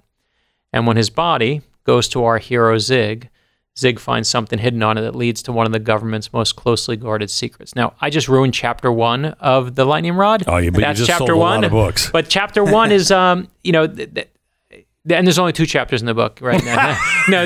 Tell us chapter 2 then. But the funny thing was, I was at an event yesterday in Florida. My nephew raised his hand. My nephew's like 8 years old, and he said, "Uncle Brad, what's chapter 2?" And I was like, "Oh, I got my nephew now," so that was good. But The Lightning Rod opens with that, and then obviously the action takes off from there. So what is the closely guarded secret? So let's talk about that. That's the key part. Listen, I love the plot. I love the murder mystery. I love that you have great characters that everyone loves and we get to bring back. But the fun of this is always the research. I've taken readers, as you know, I've been on your show talking about the secret tunnels below the White House. We've done the hidden labyrinth below the Capitol. This was the one I got for this one. I spoke to the government. There's a couple of them, actually. And the U.S. government has, I did not know this, almost a dozen secret warehouses hidden all across the country. And they're there to deal with bioterror attacks, whether it's anthrax, whether it's smallpox, or anything else. And if there's an attack in Texas, in New York, in California, Idaho, anywhere in between, they will have, within hours, what they call a push package of antidotes right to your doorstep. And I'm like, you're telling me the government has secret warehouses all across the country. No one knows what's inside them. No one knows what they have inside. No one can go in them. You better believe I want to go in them, right? I'm like, I want to go in that right now. So I thankfully, they took me in. What you see when you're reading The Lightning Rod, you're turning the pages, you're trying to guess the mystery. The final section of the book takes place in the warehouses, the final scene of the book. And what you see in those warehouses, I did not make up. What you see in there is really there. And it's amazing. It's like tell us, are you? Well, I'll tell you, it's like a Costco for the end of the world. They're massive warehouses. I mean, they're like 5 Costco's. So instead of being like in Costco or BJ's, a giant jar of mayonnaise and, bug box of cereal, there's obviously, they have everything from, things to deal with radiation poisoning. They have iodine tablets. They have everything you can imagine, from amphetamines to, they have cobra venom. God knows what cobra venom does. Like you're going down these aisles. The one thing they all have in common, though, which I love, is they all have the only thing that every warehouse has is a giant American flag. They make it say, and what's great about it is, this started, and you're going to love this little history lesson for it, is back when nuclear war was the great threat in the Cold War, they decided to commission and figure out, how are we going to keep the president alive? How do we if there's a nuclear war, how do we get him to live? And they create a secret commission called Operation High Point.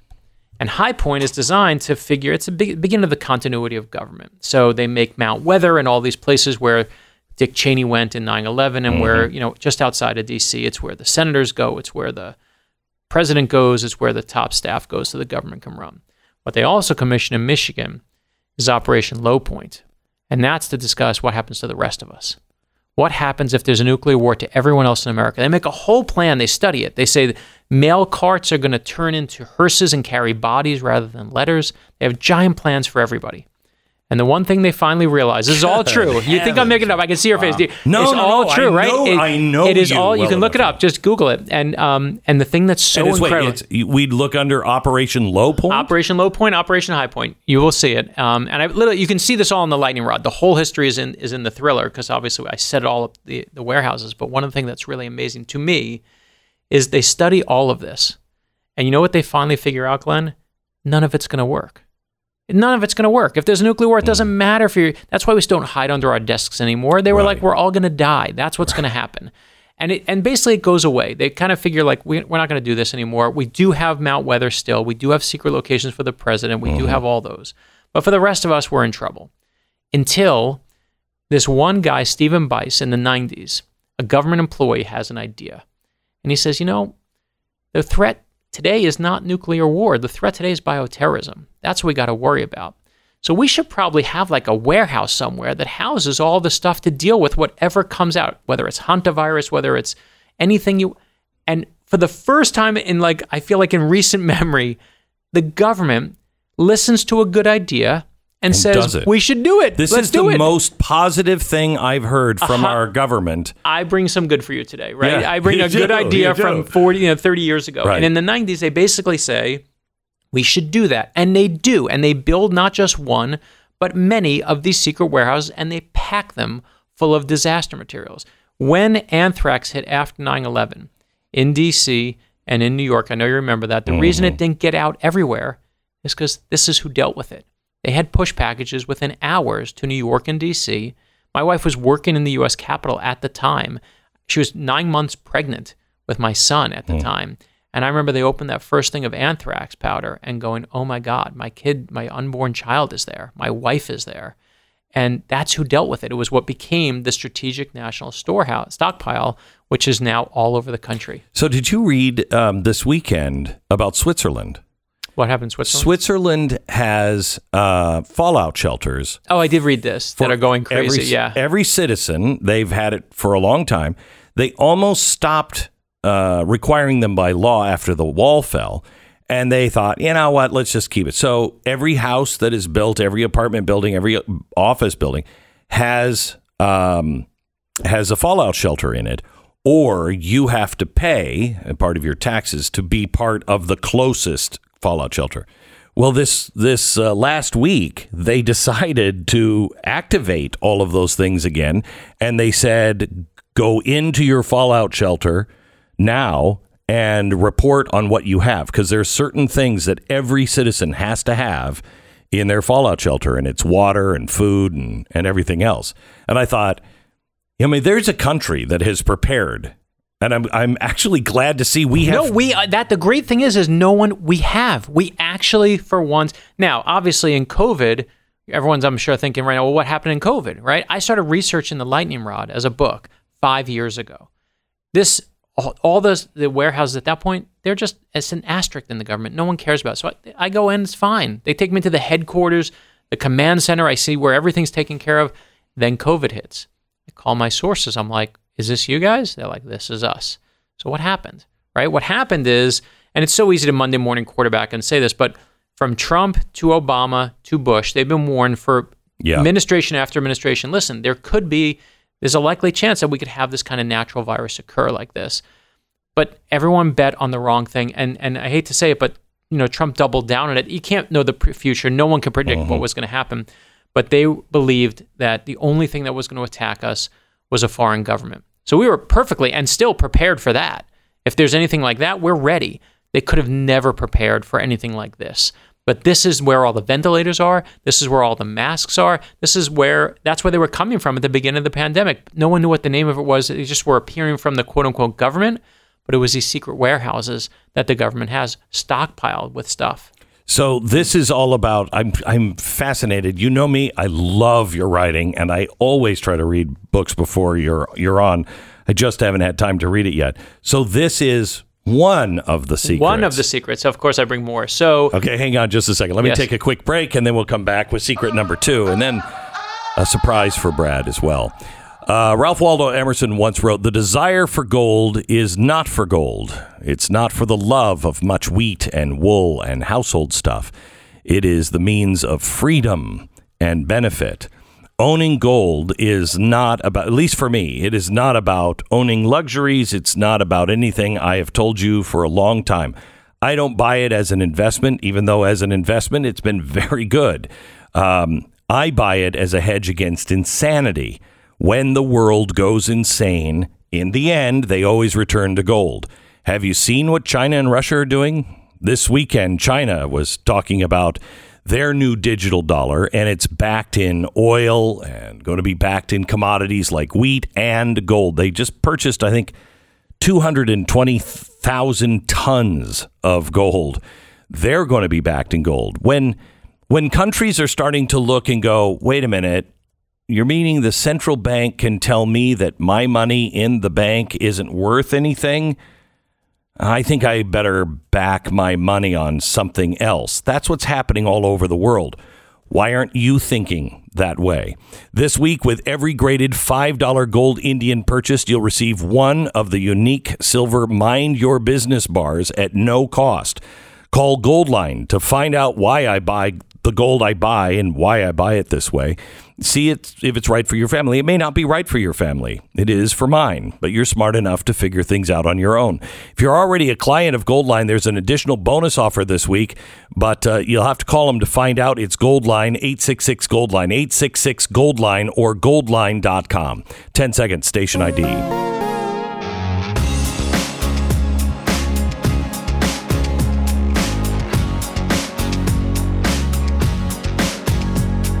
The author of the book, The Lightning Rod. It is out today. It's a thriller by Brad Meltzer. I love your books because they always are accurate and things that I just never knew about, and usually about American history, because you and I are brothers from another mother on that. Always, always. So listen, my love of this one, I do a lot of work with the USO. And the USO has asked me as a thriller writer to go and tell stories to our troops all around the world. I've been to Kuwait, Oman, Qatar, Turkey, Cuba, you name it. I've been to military bases reading to our troops. And I'll tell you that it was there I first heard and came on my radar, Dover Air Force Base. And you know Dover, even if you don't know the name of it, Dover is where when our service members die in service to the country, their bodies come back to Dover. And those coffins with the flag on top, that's where you see everyone saluting. That's Dover. And that's also where the president's plane is. Of course. And what's amazing about Dover is the morticians who work there will spend such care on our fallen troops. They'll spend 12 hours rewiring someone's jaw, smoothing it over with clay so a family can see their son one last time, rebuilding someone's hand from scratch because a mother says, I want to hold my son's hand one last time. These are the best of us working on the best of us. That's the hero of the Lightning Rod, is a hero named Zig, who's a mortician at Dover. And that's where the body comes to. But what I love about Dover, and the history lesson I have is this, is that when the space shuttle exploded, the astronauts' bodies were brought back to Dover. When 9/11 happened, all the Pentagon victims' bodies went to Dover. I didn't know. Wait, hang on. Yeah. I didn't know that they found bodies. They did find bodies that came back. I had no idea. It's incredible, and it's called mass fatalities. They all go to Dover. So even all of our spies, our CIA spies, all around the world, our 007s, their bodies go to Dover too, which means Dover's a place filled with secrets. So that's one of my heroes in the book. I'm like, oh, we're going into Dover, and we're going to see what that's like. And then the other one, another history lesson that I found, that I was with the U.S. military, and they took me to a warehouse it's right out of something you're going to love, because it's a warehouse filled with art. I'm like, why does the Army have all this art? And they don't just have art painted by service members. That's where Adolf Hitler's art is. They took me to the room with all of Hitler's art that he painted. I'm like, why does the military have all this art in one place? Was he a good painter? He thought he was. He thought that's what I've read. I was going to say. Very, very flat. The thing it is very flat, and the great part is you see a giant hole punched in his face because he puts himself up on a horse. Our service members, when they took the art. We have that painting? We have the painting. I saw it myself. Oh, my gosh. And there's a punched hole in it where a service member just basically either kicked it or punched through it, and the hole they never repaired, which is beautiful. Wow. It's breathtaking. So I'm like, why does the military have all this art? They explained to me that since World War I, this is true, the U.S. military has had an actual painter on staff that paints disasters as they happen. So whether it's storming the beaches of Normandy, whether it's Vietnam, whether it's 9/11, they've got someone painting it as it happens. And I said, you're telling me everyone's racing in with guns blazing, and you've got someone racing in with paintbrushes in their pockets. That guy's crazy. I got to meet him. I want to meet him. Right. And they said, you mean her. You want to meet her. It was a woman. Was our current artist in residence. So that's the other hero of this book. Zig and Nola, a mortician at Dover, and this painter are the heroes, and they obviously are both based on the reality of me being able to pull apart this world that no one ever gets to see. Where does the painter sit? The painter sits actually where this warehouse is in Port Belvoir in Virginia, but where they really sit is wherever they want. They can go, they have unlimited access to go. If 9/11 happens, they want to paint 9/11, you go to 9/11. When the 13 service members came back from Afghanistan, you want to go there, you How go did there. They get selected? You got to be a good painter. It's literally a contest. That's the thing, is you literally submit your paintings, and the military says they pick one painter who is selected by the military to be our person. Amy Brown was the woman who it was. I named my character Nola Brown after her to honor her. And they have a new one now. They keep going over and over through history. And the fun part is, for me, is of course finding out their secrets. So I went to the government and I said, how do you possibly, I went to my friend who works as a high-level security guy in one of the great security agencies. We used to work there. I said, how do I communicate with my friend Glenn when everyone's watching all our emails? How do any of us communicate when everyone can see what we write? And he said to me, listen, the moment you hit send on your email, I don't care if you use Signal, I don't care if you use WhatsApp, anyone who wants to crack it will find a way to crack it. He said, here's what you're going to do. Here's the trick, Brad.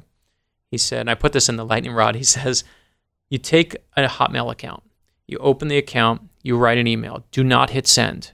What you're going to do is hit save draft. Yep. Now I give Glenn the sign into my email. You come in my email, you open up the save draft, you write back whatever you want. You don't hit send, you hit save draft. Now you and I are having a secret conversation. We've never put a thing into cyberspace, which is a great idea until General Petraeus, the former head of the CIA, used that trick that's in my book, The Lightning Rod, to cheat on his wife with his mistress. And I said to my buddy, I said, oh my gosh, I need a new trick. He just used the trick you gave me. I got to get a new trick. So what he gave me in the book, you'll see something called Black House. Now, here's the history that you're going to love. We all know the White House, of course, is the White House, 1600 Pennsylvania Avenue. When Richard Nixon famously recorded himself and his staff without telling anybody, every staffer in the White House realized, oh my gosh, all of our stuff could be recorded. So what do they start doing? They all start figuring out, where can we have a private conversation in this place if everything's being recorded? That's not called White House, that's called Black House. And Black House moves generation by generation, okay? It is just a code name that someone gave me, right? And it's basically George Stephanopoulos supposedly did it during the Clinton era in a gym. Dick Cheney, maybe he sat in his, homemade man-sized safe and had God knows where he did his. But there's always a place in the White House where all the staff knows this is where we can sit and have a private conversation. You will see in this book what Black House really is. And the trick he gave me, I did not make up. It's an incredible one from the government. You'll see it in the lightning rod. I mean, if you don't want to read this book now, you're dead. You're dead. You're No, dead. listen, James Patterson said, you can see the things on the back. James Patterson said that it was his favorite book by Brad Meltzer so far. And the guy who created Reacher said that Nola Brown, our hero, was like the girl with the dragon tattoo, one of the best modern creations in fiction. It took those two things. I tell you that simply for one reason. I finally impressed my wife. She doesn't care about anything I write, but my gosh, the fact that James Patterson loved the lightning rod, I'm waiting for that moment with my wife. I am waiting for that moment. She finally was like, finally, Brad, you did some good. Yeah. All right, back with Brad Meltzer. I have a surprise for him on history when we come back.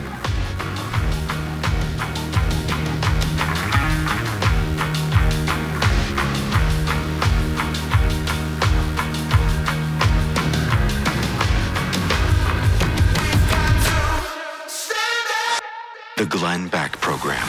American Financing, NMLS 182334, www.nmlsconsumeraccess.org. Let me tell you a little bit about American Financing. I really would like you to give some thought to your interest rates. They're going up higher this week. The Fed is meeting about it this week. It's a pretty good bet that that's going to happen. If you haven't taken the time to assess the financial future for yourself and your family lately, it is time to do so and do it quickly. Been telling you about American Financing for a long time, and I've been telling you that rates are going to go up. Well, this is the week that if they don't go up, there's going to be all kinds of other problems and issues. The mortgage consultants at American Financing can do a free mortgage review for you, let you know what the options are, let you know, how much money you can save. If you want to just lock in your mortgage, pay a lower rate for your mortgage. More importantly, I think, get out of those high-interest credit cards and do a consolidation loan. They can help you. You can even skip up to 2 mortgage payments and close in as little as 10 days. It's AmericanFinancing.net. Call them right now, 800-906-2440, AmericanFinancing.net. And BlazeTV.com/Glenn. The promo code is Glenn to save $10 off your subscription to Blaze TV. More with Brad Meltzer next.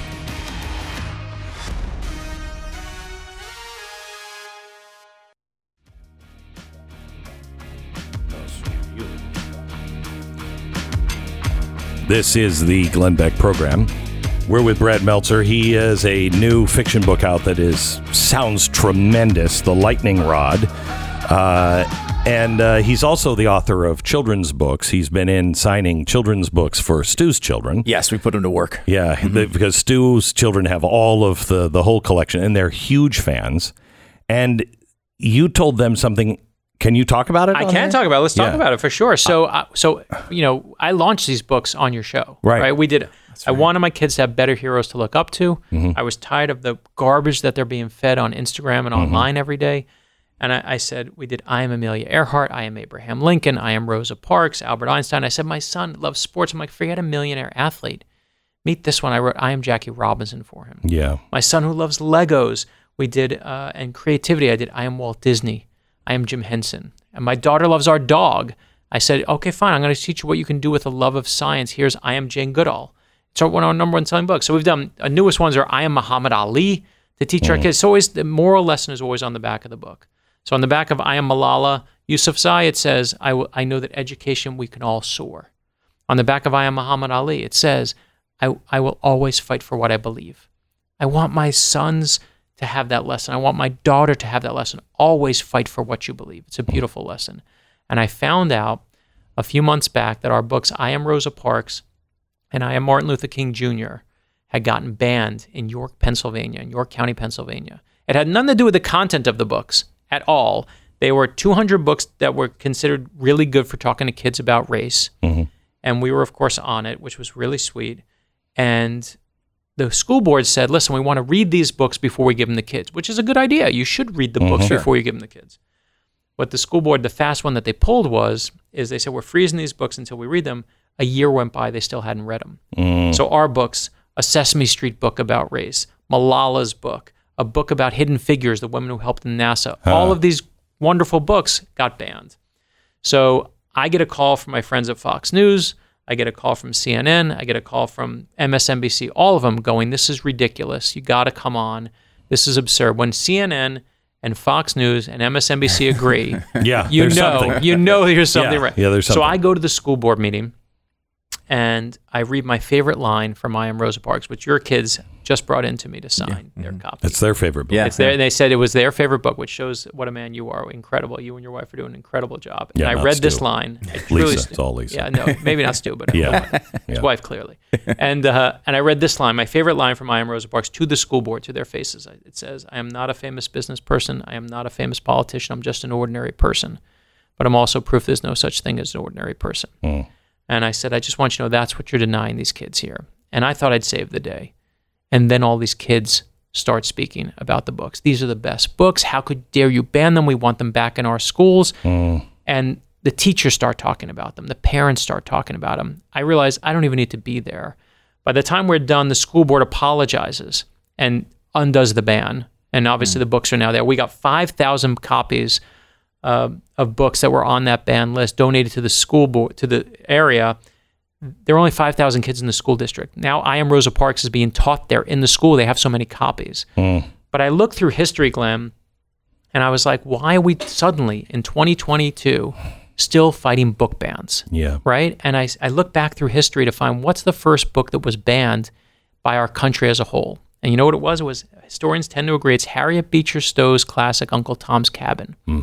Why was it banned, right? It's banned because slave owners at the time did not want the idea that slavery was bad to be out in the culture. Slave owners didn't want any abolitionist ideas out in the culture. They were like, they're going to indoctrinate our children. And that word is what we're seeing right now used over and over again. They're going to indoctrinate our children. And what's interesting, especially with that Rosa Parks book, none of us want our children indoctrinated.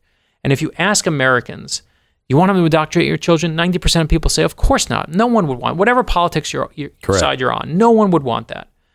If you ask people, do you want us to have a sensitive, age-appropriate conversation about race so we could get along better as a culture? 90% of Americans will say, of course. And I just caution everyone out there, don't take the bait and the fear-mongering, and instead actually say, what are we doing here with these books? Why do we have books about Rosa Parks and Dr. King out there? What do they serve our kids? And to me, if you're cheering while books are being pulled from the library, you're on the wrong side of history. You will always be revealed, whether it was banning Shakespeare, whether it was banning Huckleberry Finn, whether it's banning Alice in Wonderland, or the I Am series, the Ordinary People Change the World series. You will eventually be revealed for what you are. And I'm thankful that cooler heads prevailed, and I Am Rosa Parks and I Am Martin Luther King Jr. are now back in the curriculum. So in each of these books, why do you put Superman in? I put Superman in for one reason. The series is called the Ordinary People Change the World series. And I love Superman. You love Superman. You helped me save the house where Superman was created. But I put Superman in because the most important part of the story is not Superman to me. The most important part of the story is Clark Kent. Why? Because we're all Clark Kent. We all know what it's like to be boring and ordinary and wish we could do something beyond ourselves. And that's the lesson of these books is we never talk, the books are never about when you're famous. It's always when they're kids. So you see what Abraham Lincoln's like as a boy. You see, and I Am George Washington, what George Washington was like as a boy. And of course, you see him become president. And I Am Muhammad Ali in the new one. There's a scene when Muhammad Ali is a little boy. He goes to a restaurant in his neighborhood and he wants to be served. They say, you can't be served here because you're black. And he starts crying. He's devastated as a little boy. And then he wins the gold medal for the Olympics as a young man. He's like, I just won for the United States of America. I won the gold medal in boxing. He goes back. He's so excited that he goes back to the same restaurant that once served him. He says, now they'll certainly serve me. He wears the gold medal into the restaurant to go be served again and says that when they see this medal around my neck, they're going to serve me. And he sits down in the booth and he says, he orders a cheeseburger and a milkshake. And they say, we're still not serving you. And he takes the medal off and he says, this medal is worthless to me unless we're all treated equally. And that's not the bad part of America. It's the best part of America. Yes. That you can protest and you can try and change things and try and get equality. And I know, I love your love of civil rights and how you fought for it all these years. And what I love is that you get to the back of that book and there's that lesson again, right? That lesson of fight for what you believe. And I love the fact, we picked a Muslim hero purposely because we were like, we want to set the record straight. We want to make sure that instead of spreading hate in this world, that we spread some love. And I love that our books have been used to kind of fight back against the cynicism, that people use our books to build libraries of real heroes for their kids, their grandkids, their nieces, their nephews. So you have you have given me and the audience a great deal of thrills in our life, either by reading your books or the stories that you tell and the things that you've allowed us. I mean, you allowed me to help with Superman's house. I mean, that is just the coolest thing ever. I told my son that, hey, we helped save that. And he's, wait, what? I mean, it's really cool. You said to me at one point, I'd give anything if I could just once wear Superman's cape. No, you don't have it. Wait. Oh, we're going to have a conversation. Is this the one that was just sold? Yes. It's the Christopher Reeve Superman's cape. Is this from Superman 3? You just bought this? I just bought this, You know who bid against you for it? You? You're looking at him. I was bidding against you on that cape, on that outfit. Sorry. Oh, I love you for it. This is even better because I didn't have to pay for it, and I get to see it. Can you take the cape off? You have to be able to wear Superman's cape. I literally bid on that. I can show you the bids. I was going against one person. We should have called each other. We would have saved each other so much money. Yeah, I know, we were killing each other. Who is this guy that just keeps racking it up? That's me. It was me. Unbelievable. It was one person. And one of the reasons why I was so dead set to get it was so I could let you wear Superman's cape. You and I are bidding this up. If we just had a phone call to each other, we could have saved ourselves so much money. Okay, this is spectacular. This is the best day ever. Let me take a break. We get the cape off of his outfit, and then Brad Meltzer can wear Superman's cape. A dream of yours forever. Ever. A very expensive dream, apparently, for you. Unfortunately, because of him. Criminals are crafty, and sometimes they use unconventional offline means to accomplish their goals. They're even, they're not above doing anything. They'll steal your mail. They'll, take your personal information. They'll take all of the stuff from the IRS. Having LifeLock protecting you at all times, that's where your personal information is safe or safer. Nobody can protect everything, but LifeLock will take this big concern out of your way. I mean, there's so many things you have to worry about. I don't even know how to fix it if something happens. I don't know how long I would go before I would even detect something was wrong. Don't worry about it. Let them do it. They're the professionals. And if something does happen to your personal information, they have a whole team to work to fix it and clean it all up with you. It's LifeLock. Save up to 25% off your first year with the promo code BECK. Call 1-800-LifeLock or head to LifeLock.com. Use the promo code BECK. Save 25% now.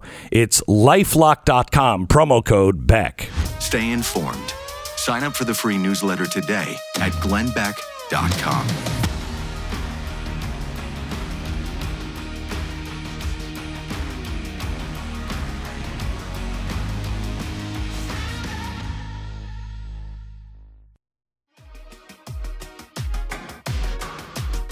You have no idea how much this special moment has cost. We're with Brad Meltzer, and apparently he was bidding on Superman's cape as I was bidding on Superman's cape. And this is bring it over to Brad so he can see it. I literally can see it. I know it says inside is the embroidered. It says exactly Christopher what it Reeve. says. It is true. There it is. I'm and having a heart attack. You have always said to me, I just would love to wear Superman's cape. Turn it the other way. This whole moment. I was going to say, can you gotta stand turn it up? around. I'm ready. Yeah, I'm ready. stand up, yeah. Okay. He was a little taller than you. Might be a slight bit. I met his daughter. His daughter and I did an event together. So Really? I'm gonna send this to Christopher Reeve's daughter. Okay. Oh yeah. I don't want to. First, I have to tell you what's physically happening to my body right now because it's just, those moments when you just say, I'm having a permanent memory? Yeah. I'm having a permanent memory here. This is Christopher Reeve's actual cape. The great part is I never, the chills, if you could see them in my body, and here's the price tag that says, Glenn got screwed. No. It doesn't look as good with a suit. I was going to say, I don't think it matches, but this is the dream. I mean, look at that. Look at that. Okay, wait. This is where I have to take my own camera. Here, give it to me. Do you want me to take a picture? We'll take it after. But I need to say this. Thank you for this moment. Thank you also for paying for this moment, because my wife is so much happier that you paid for this moment than that I paid for this moment, because you know what? I'm going to have a house now. And so I know you. I literally know you. I don't know if I told you this. This is my 25th year as a thriller writer. I know you 25 years. And we've had some ridiculous adventures together, from CNN to Fox to here to everything in between. And I always think, like, I'm gonna give you something good. You win. You win. You win. I thought I was gonna come in. You're gonna be like, I'll do a solid. We're gonna sell copies of the Lightning Rod. You win. Yeah, the museum has wanted Superman's outfit and cape for a long time because we're preserving culture, and this is such a huge piece. But when I saw it, all I thought of was right now. This is all. You know what I'm going to help you get? I'm going to help you get a belt, because I know guys who do the belt stuff, and I'm going to connect you. Really? Oh yeah. They have a real belt, or they remake. They'll remake a belt for you, but they'll get you a proper. These guys are like down to the stitching of the S. They know how to. It's crazy, isn't it? And you know the thing about the Christopher Reeve outfits is that there aren't that many. You'd think there would be a lot of them, but there aren't that many. I actually know my friend Mark Miller owns one of the capes from Superman 1, and there's just not that many of them that are out there anymore. So when I saw this one, I mean, every auction place knows if a Superman cape comes in, just call Brad, and they know. And when it came in, I got the call, and again, I'm so glad it was you. The other one that was for sale was the original Superman. Yep. What was his name? Yeah, Kirk. Kirk? I can't anyway, talk. George Reeves. Sorry, George Reeves, and then there's Kirk Allen. Sorry. So, but it's black and white. It was weird because it was from television. They filmed in black and white. And to make it crisper, it's gray. And I looked at it, and you and I, off the air, just so we can say it again, we were talking about it, and both of us had the same reaction, which is it went for double the money, but both of us were like, it's not as cool as the real one. Yeah. Like, we want to see. I mean, that is the real one. It is the real one, but I want to see blue and red and yellow. If you don't have a red and yellow S, it's not really as Superman-y. Yeah. And then and it had a little tear in it. So I was the whole thing. I remember thinking at the time. Look at him. Does he look like a supervillain? By the way, I just love that I'm doing the rest of this. First of all, I look like Lex Luthor, right? You look like a supervillain in a suit with a cape. I just love that I'm doing the rest of this interview wearing Superman's cape. This can't be the more surreal day of my life. I mean, you can't make this up. Yeah. Well, Brad, it is always good to see you. This is beyond good. Thank you so much for everything. The name of his book is The Lightning Rod, a Zig and Nola novel. It is. I have not read it yet. I read every one of his books. I think he is tremendous because you tell history all the way through and you learn stuff. I mean, reading your books is like the end scene of Indiana Jones, the first movie. That's the warehouse I was in when I was researching the book. I found the real one that the government has. That's where they have Hitler's paintings and all the stuff. They literally call it the Indiana Jones warehouse in the government. Shut up. I'm not joking. It's not that's what they physically call the room where they have it. Because it's how big is it? It's massive. Is it all stacked in boxes like that? It's tons of crates with all the art and all. There's actually also weaponry. They have a lot of World War II guns and uniforms. And why do they have all of this stuff? Because they want to. They're on Fort Belvoir in Virginia. There is a museum that's there to preserve American history, and that's where the government's actually doing it. They're taking all of their good stuff, and they took the art, and that's where the artist in residence is based. So when I was researching the Lightning Rod, I was like, wait a minute. So I'm like Indiana Jones right now, right? I was like looking for giant boulders to come chasing behind me. That is so wild. But I based that on the real thing, and I love that people get to read the murder and the mystery and figure out the ending. But for me, the fun is when you're turning those pages and you're learning something. Yeah, that's the best part. So great. Brad Meltzer, The Lightning Rod, available everywhere. As always, Brad, thank you so much. We will see you tomorrow on the radio. God bless.